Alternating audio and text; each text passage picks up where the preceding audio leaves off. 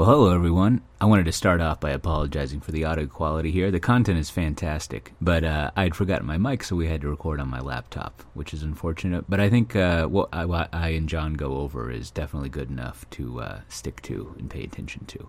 Also, I want to make sure you know that we have our Spring One tours going on everywhere globally. I was just at the Charlotte one. It was great.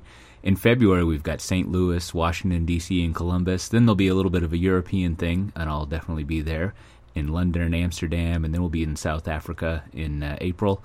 And then we go on to Istanbul and Paris and all sorts of other places back in the U.S. But if you want to check out those dates and the cities, just go to springonetour.io. So with that, here's the interview that I had while I was in Charlotte with John Mitchell, who works at Duke Energy. They just opened up a new innovation lab, I would call it. You know, it's a more of Optimus Center, as he calls it. And I wanted to ask him how things were going there and for a couple of stories about how they'd been improving software. Oh, we're at the brand new Duke Energy Innovation Center at Optimus Hall. That's a mouthful, but here in Charlotte, right? Here in Charlotte. Yeah. I have to say, I'll have to take a picture for the podcast, but it's very nice. I think my favorite part is definitely the wood flooring. I don't know what it is, but man, I like wood flooring. Well, it's over 100 years old, and it's interesting because we're doing innovation, but when it was built, the turn of the century. It was actually a part of Duke Energy's future of providing electricity in the Carolinas and creating this industry called textiles that exploded in this area. And this was the world's largest gingham fabric. Gingham? Yes. Like picnics? Yeah, so if you look at the floors and the carpets and everything's gingham, and we wear gingham. We wore gingham shirts last week on opening day. Yeah, that's interesting. Yeah. Huh. Wow, gingham! I've got a good gingham cowboy shirt. Really? It's red, so I don't feel so garish every now and then. Anyways, why don't you introduce yourself? Hi, I'm John Mitchell from Duke Energy. I lead our digital strategy and delivery. Means I have to come up with it and actually deliver it. So not just the slides, but the working software. About it, Yeah. So I think you and I recorded something maybe about 2 years ago or so. I don't know, and so I thought it'd be nice to kind of catch up on the way things are going. And well, I mean, you have this building, so that's good. And I think when we talked last, you went to the story of how you're fixing up your software, and we talked about an application for line worker management that you had been doing, and you have many more applications now that your team has gone through. But first of all, explain what Duke does for people who don't know. We're a large gas and electric provider. I mean, we're a full stack in terms of we generate electricity, we distribute it, transmit it over big transmission lines, we sell it to wholesale, industrial, commercial, and residential customers, and we build the customer. So a lot of utilities that have become kind of separated, like brokers and things like that. Yeah. But we full stack end to end. Okay. So we're one of the largest by some measures. Yeah. And you do pretty much all of the southeast United States, right? We have South Carolina, North Carolina, a large portion of the Carolinas, and then portions of Florida, Kentucky, Indiana, and Ohio. So right, Indiana. Yes. Huh. All right. Yeah. Oh, yeah, okay, that makes sense. Mergers, acquisitions. Yeah, that's true. Years, so that's how that's true. We grow. Which creates challenges for us because every one of those areas have a slightly different twist on the regulation. Is it state regulated? Or? It is. And then I guess down to city and municipality and county as well, right? Yeah. Huh. Yeah. Yeah, that's exciting. Yes. Hopefully you don't have to deal with that too much. Just a little bit. So tell, another thing you explained to me that was interesting, and then we'll get into we'll pick an application or two to talk about.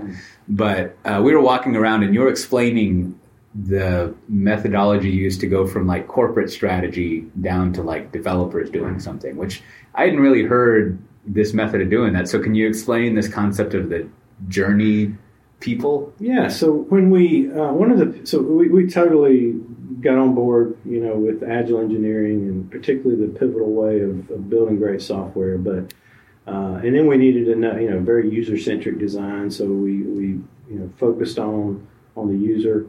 solving real problems, great UX design. But the piece we had missing, and we realized last year, was really when you're doing something completely new. So the lean startup kind of third piece of it, I guess, if you will. We realized the lean startup really starts with some intention, some strategy. So we recognize the strategy is going on. We didn't need to invent that. It's actually, we had no shortage of ideas and strategic planning and all that happening at very high levels of the company. And if I can interrupt your train of thought, so what is strategy in that context? Okay, it's we want to maybe we want to grow our revenues in certain target certain commercial industries perhaps, right, okay. or maybe we want to change our mix of the fuel. So maybe we want to shift more to renewables. And what do we want to do about electric vehicles? So there's a lot of strategy going on. Trying to anticipate the tipping point when there's actually it's more desirable to buy an electric vehicle than it is to buy a gas vehicle. Well, what does that mean? What happens when the Tesla supercharger can charge a car in 15 minutes? Well, imagine how much energy that's... Yeah. And picture a Sheetz or a QT, and you got 20 cars trying to charge at once. Yeah. How do we handle that type of situation? That's like if everyone was downloading BitTorrents. Exactly. All at the same time in the same neighborhood. So we have to. So there's a lot of strategy work around those things. Yeah. Out of the strategy, then to your question around what are these journeys and workflow teams. So from the strategy becomes either a journey or a workflow. We like to say journey if it involves people, a customer. What is that customer journey from if we're trying to break into a new market or a new product? Or what is the workflow we're trying to solve for if we're trying to dramatically change the efficiency of one of our plants? Yeah. Then there's a workflow for how work throughout the plant gets done to make the plant work. Yeah. And so those workflow teams, they're small product-oriented type teams led by design thinkers that help them really map out that new journey, and then identify. Here's where the lean startup comes in. Identify what are the big assumptions. So our nuclear plants, for example, down the hall here, they had an idea that if we so they have 1,000 workers at any plant. Yeah. Labor is a huge piece of their cost. They have a lot of work activities going on. So the idea was, how can we use technology? What if we had an RFID chip on all of our workers? Not to be big brother and check in on them, but to help understand, well, okay, it takes a crew of 5 because we need a safety person and a regulatory compliance person and someone verifying the work's following the procedure. We plan that for an hour, worst case. What happens if they finish in 30 minutes?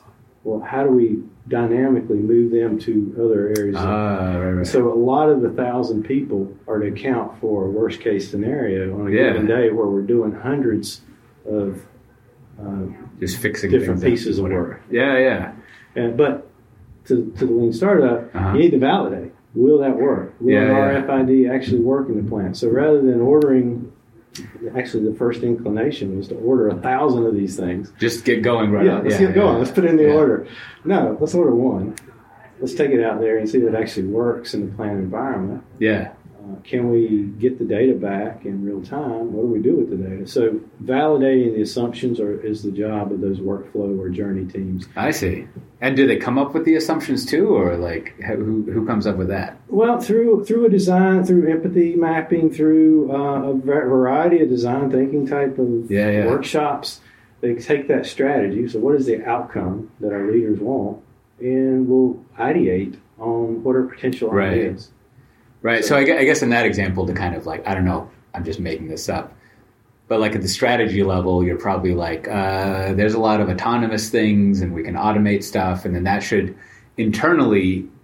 allow us to run our plants more efficiently, which has good bottom line effects, right? Or being more efficient means either you can save money or you can do more. I mean, you can make more with the same thing, basically. And so And so therefore the strategy group's like, you should do that. And like maybe with computer stuff, things will work out. And then the journey people are they're there to, the assumption is you can improve it somehow, improve how labor is allocated, moved around. And someone might have the idea of like, well, if we knew where every person was, and then we knew who that person is, we can just better locate them in the plant as needed. And so the journey people basically are experimenting with and verifying that that's a thing. So right. They're like that level. And then eventually, I guess, well, what happens once the journey people have figured it out? So the journey team would have enough, a very small amount of support from software engineer or designer to do a prototype. Uh-huh. And so ultimately, hopefully a lot of the assumptions can be validated just by going out and talking to people. Yeah. In some cases, there's a prototype to be taken out into the field, validated. And again, it's not a paper prototype necessarily, unless you can get away with that. It may be working software that's, it's in a nuclear plant, so it's still got to be secure, even if it's not, production environment. It still has to be secure. It has to meet certain minimum standards. So, right. So we've got the platform tools that allow us to do that quickly and very, very low cost. And so once they validate, then they would receive that.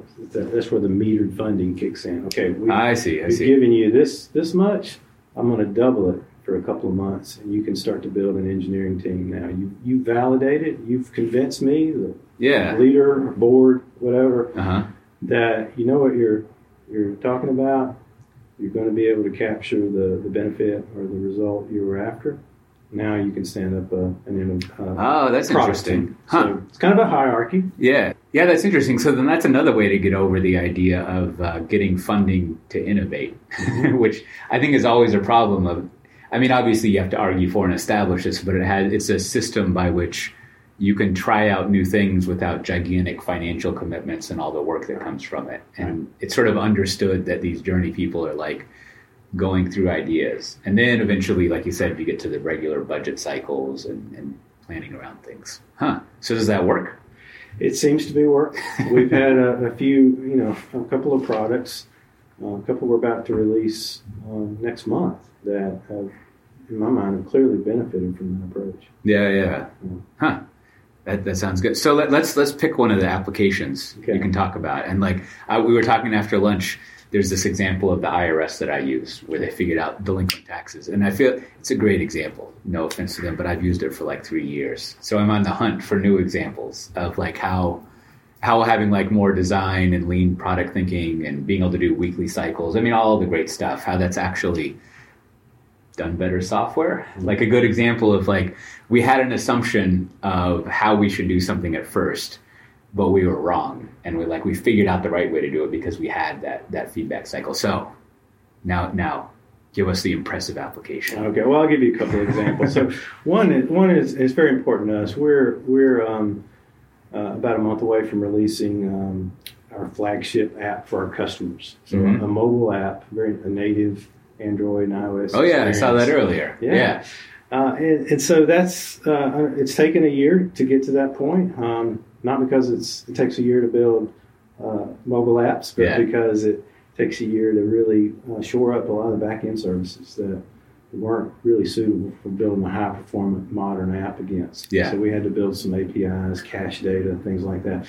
But anyway, the original concept, our company had a vendor they were looking at that had said, hey, I think customers this generation, they want to chat. Yeah. So anybody looking to build a new, fresh, modern app, customers want a chat interface. Yeah.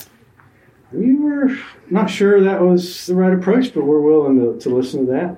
We felt like we were looking at what Google's doing and some of the other apps, this card approach where cards slide in. Yeah. So we had two ideas. This chat interface or this card interface. And we said, okay, let's try both and let's see which our customers prefer. And so through, rather than committing to one or the other or trying to have a bake-off and, have a bunch of meetings to decide, we just took the concepts and we said, okay, let's not even build a chat interface. Let's just use the vendor app.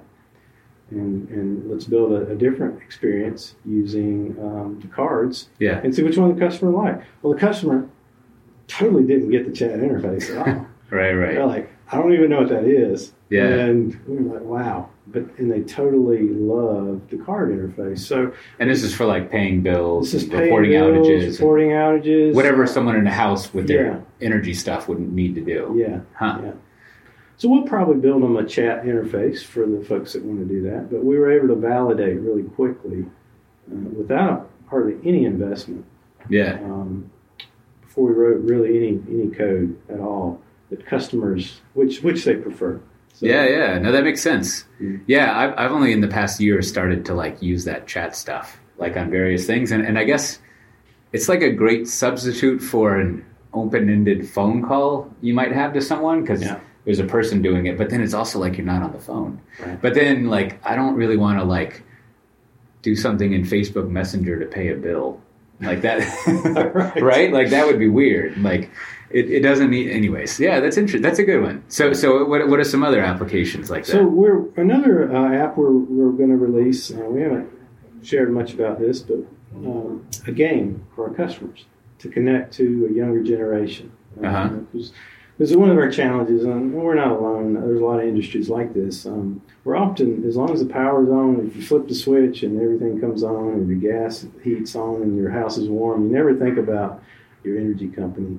But there are some things we'd like for you to think about, like energy efficiency. And we want you to think of the value of the product that we deliver. So connecting with a young customer, a young generation, is something we wanted to do, and we felt like a good way to do that was with a game. Well, the idea came about, the strategy came out during the time when Pokemon Go was all the rage. Oh, yeah. So we were dead set on producing an augmented reality game for our customers. And so our business owners were pretty excited about that idea as well. But instead of jumping into development, we did a 1-week design sprint. And we actually designed, prototyped a working prototype by the 5th day, and we presented it to our customers, to a group of young customers that we recruited, our kids and family and stuff. We brought them into our corporate headquarters and showed them the app, and we also brought some people off the street. They thought, "What is this?" And it was like an AR thing? Yeah, okay. That's cool. I don't get it. I don't know why we're doing this. Yeah.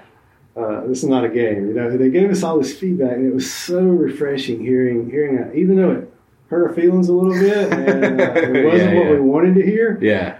But it felt so good knowing that, hey, this is not what they wanted. They just wanted to play a game. Yeah. Like any of the other million games in the App Store. And so we pivoted from there. And our end product, I won't spoil it here. Downloaded from the App Store in a few weeks. You showed it to me. It looked pretty. It looked like it would be fun, right? It looks like it would be one of those games that can like fill empty time. Yeah. Right. Like it's like, you ever play that game Threes? Yeah. Oh man, that one's amazing. It can do that and teach you a little bit about energy efficiency without being too preachy or teachy. Yeah. So that's the idea. So a huge pivot there, and no doubt, it could have been disastrous to spend a lot of money on an augmented reality game that nobody wanted. Yeah. So, well, hopefully that'll pan out. I mean, that seems like, anyways, it looked nice. So then the last thing I wanted to ask, and we talked a little bit about this, is like, so what, how's like recruitment and retention going? Like not only with this facility, but just in general. I mean, I know you've like been out in the community speaking a little bit, but like, how are y'all thinking through like, we got to not only hire good people, but also like not have people leave? Like how are y'all managing that as you, I don't know, get better at software? It's the cliche. It's all about the culture, and we believe that from day one. Even before every engineer that we brought into this environment has had to be vetted to be culture compatible. Yeah. And how do you do that vetting? We have a few folks that just have a knack for that. Okay. That can sit down, do the coffee talk, ask questions, interact, and we don't look at it as if you're passing or failing the test. We look at it like, are we compatible? Yeah. Because you might be miserable here, right? If you want to go off in a corner and and do development by yourself, you're not going to want to. Don't come here. That's not what we're doing. We're really repairing. We're out in the open. It's a very open environment. We expect to share. Expect a lot of learning. So we're probably not as talented as a lot of companies in terms of pure. We're not hiring rocket scientists necessarily. We're looking for the culture compatible people. We have a saying: "Be kind, be amazing." Oh, right. And kind because ultimately it's about our customers, and if we can't step into their shoes, understand what a diverse group they are, what are their problems, how can we ever be amazing? And then being amazing is the expectation that we can deliver a software experience as good as anybody. So. Yeah. So then to approach it from a different angle. So I talked with a lot of people and it's hard to hire. Like what are like the three things you would tell them to start doing? Like if they think, and let's assume they're correct and they're not just wrong, that actually it's easy to hire, but they're finding it hard to get people on board, right? Like people keep declining their job offers no matter how good it is. Like how do they start to fix that? Well, so I think you got to move quickly. And so our big pivot was from hiring on demand, where I need a Java developer, run and post a job, and let's hope during this 2-week period it's open, somebody happens to right. Now, we shifted from that to perpetually having a junior, a senior software engineering jobs out there, and then the second thing we did was actually created those job titles. So we called our programmers application analyst. Yeah, you had the analyst name in there. Yeah, so just by changing that, traditional, we started seeing we started seeing better candidates. Yeah. And then the third thing we did, so since we have those out there perpetually, we created that really small team of people we trusted that could interview them. So on Thursdays we do software engineering interviews, and we can take in about 4. We can do about 4 interviews at once. Okay. And the way we do is we'll do a culture session with them in one room, while there's some software engineers pairing in another room, and we do it in a real friendly way. We're not trying to fool you or trick you, with crazy logic questions. Yeah. We're just trying to see. No, like you're saying, you're trying to find compatibility. Yeah. Right. And then on the coding side, does your knowledge on your resume match what you're understanding in person? And then we'll just switch. And so we do that, and it creates sort of a pipeline. Doesn't go super fast. Right. We probably need 25 engineers right now, and we can only hire maybe one a week. Yeah. So it could take a while to get there. But being deliberate, we found, is a lot better than running out and just grabbing than doing 25 it on demand or whatever. Yeah, that's like where you're starting off with an interesting build up to what seems like common sense, which is if you want to hire good people want a career. And so you should create a career for them, right? Instead of we need a Java person. No, you need a developer, right? And you need to have just a stable of them, and that's something that as a company you need to cultivate and just have ongoing. And then there's the patience. so that's helped, and we've even got we got feedback from the candidates. Even the candidate we didn't hire have said, "Hey, that's the best interview experience I've ever had." Oh, right. We didn't even hire them. Yeah, and so that was really good feedback for us. Yeah, and, so that's played a big role, and obviously this place now that we have it, we've been talking about it, of course. This place is really a great environment, I think, for engineers. Yeah, y'all have a big auditorium over there. Like we were talking about, start a meetup or something, right? That's always. I always like that when a company does that, because they're giving back to the community, which also has extreme self-interest. Yes. But those are the best when you got self-interest and also you help the community out, right? Yes. It's nice to bring that together. Well, great. Well, thanks for giving me a tour, and I had some nice rotisserie chicken, so that was good. And those avocados with the quinoa. Sorry, I didn't come through on the pimento cheese, but that's okay. You stocked up from the airport. Yeah. I've got plenty of them. I don't actually. There must be some pimento cheese place around town here instead of in the airport, but that airport pimento cheese is pretty good. Oh, so the guy that we saw on the train platform, his friend started the pimento cheese business here. So Oh, I haven't okay. actually met him, but All right, it's a great startup story. You tell them they need some stickers, and then they can send some die-cut laptop stickers to me with pimento cheese. All right. Well, if people wanted to follow you around on Twitter or whatever else, where would you send them to? Oh goodness. Well, You have something, don't you? Yeah, I do. Probably the best thing, just shoot me an email. All right. Yeah. Well, what's your email John address? Mitchell at duke-energy.com. There you go. And maybe if they're interested in a job or hosting a We are meetup. hiring. Check out duke-energy.com and see our software engineering jobs. Oh, we're also hiring designers. Yeah. Makers. Well, perfect. All right. Well, thanks again. And we'll see everyone next time.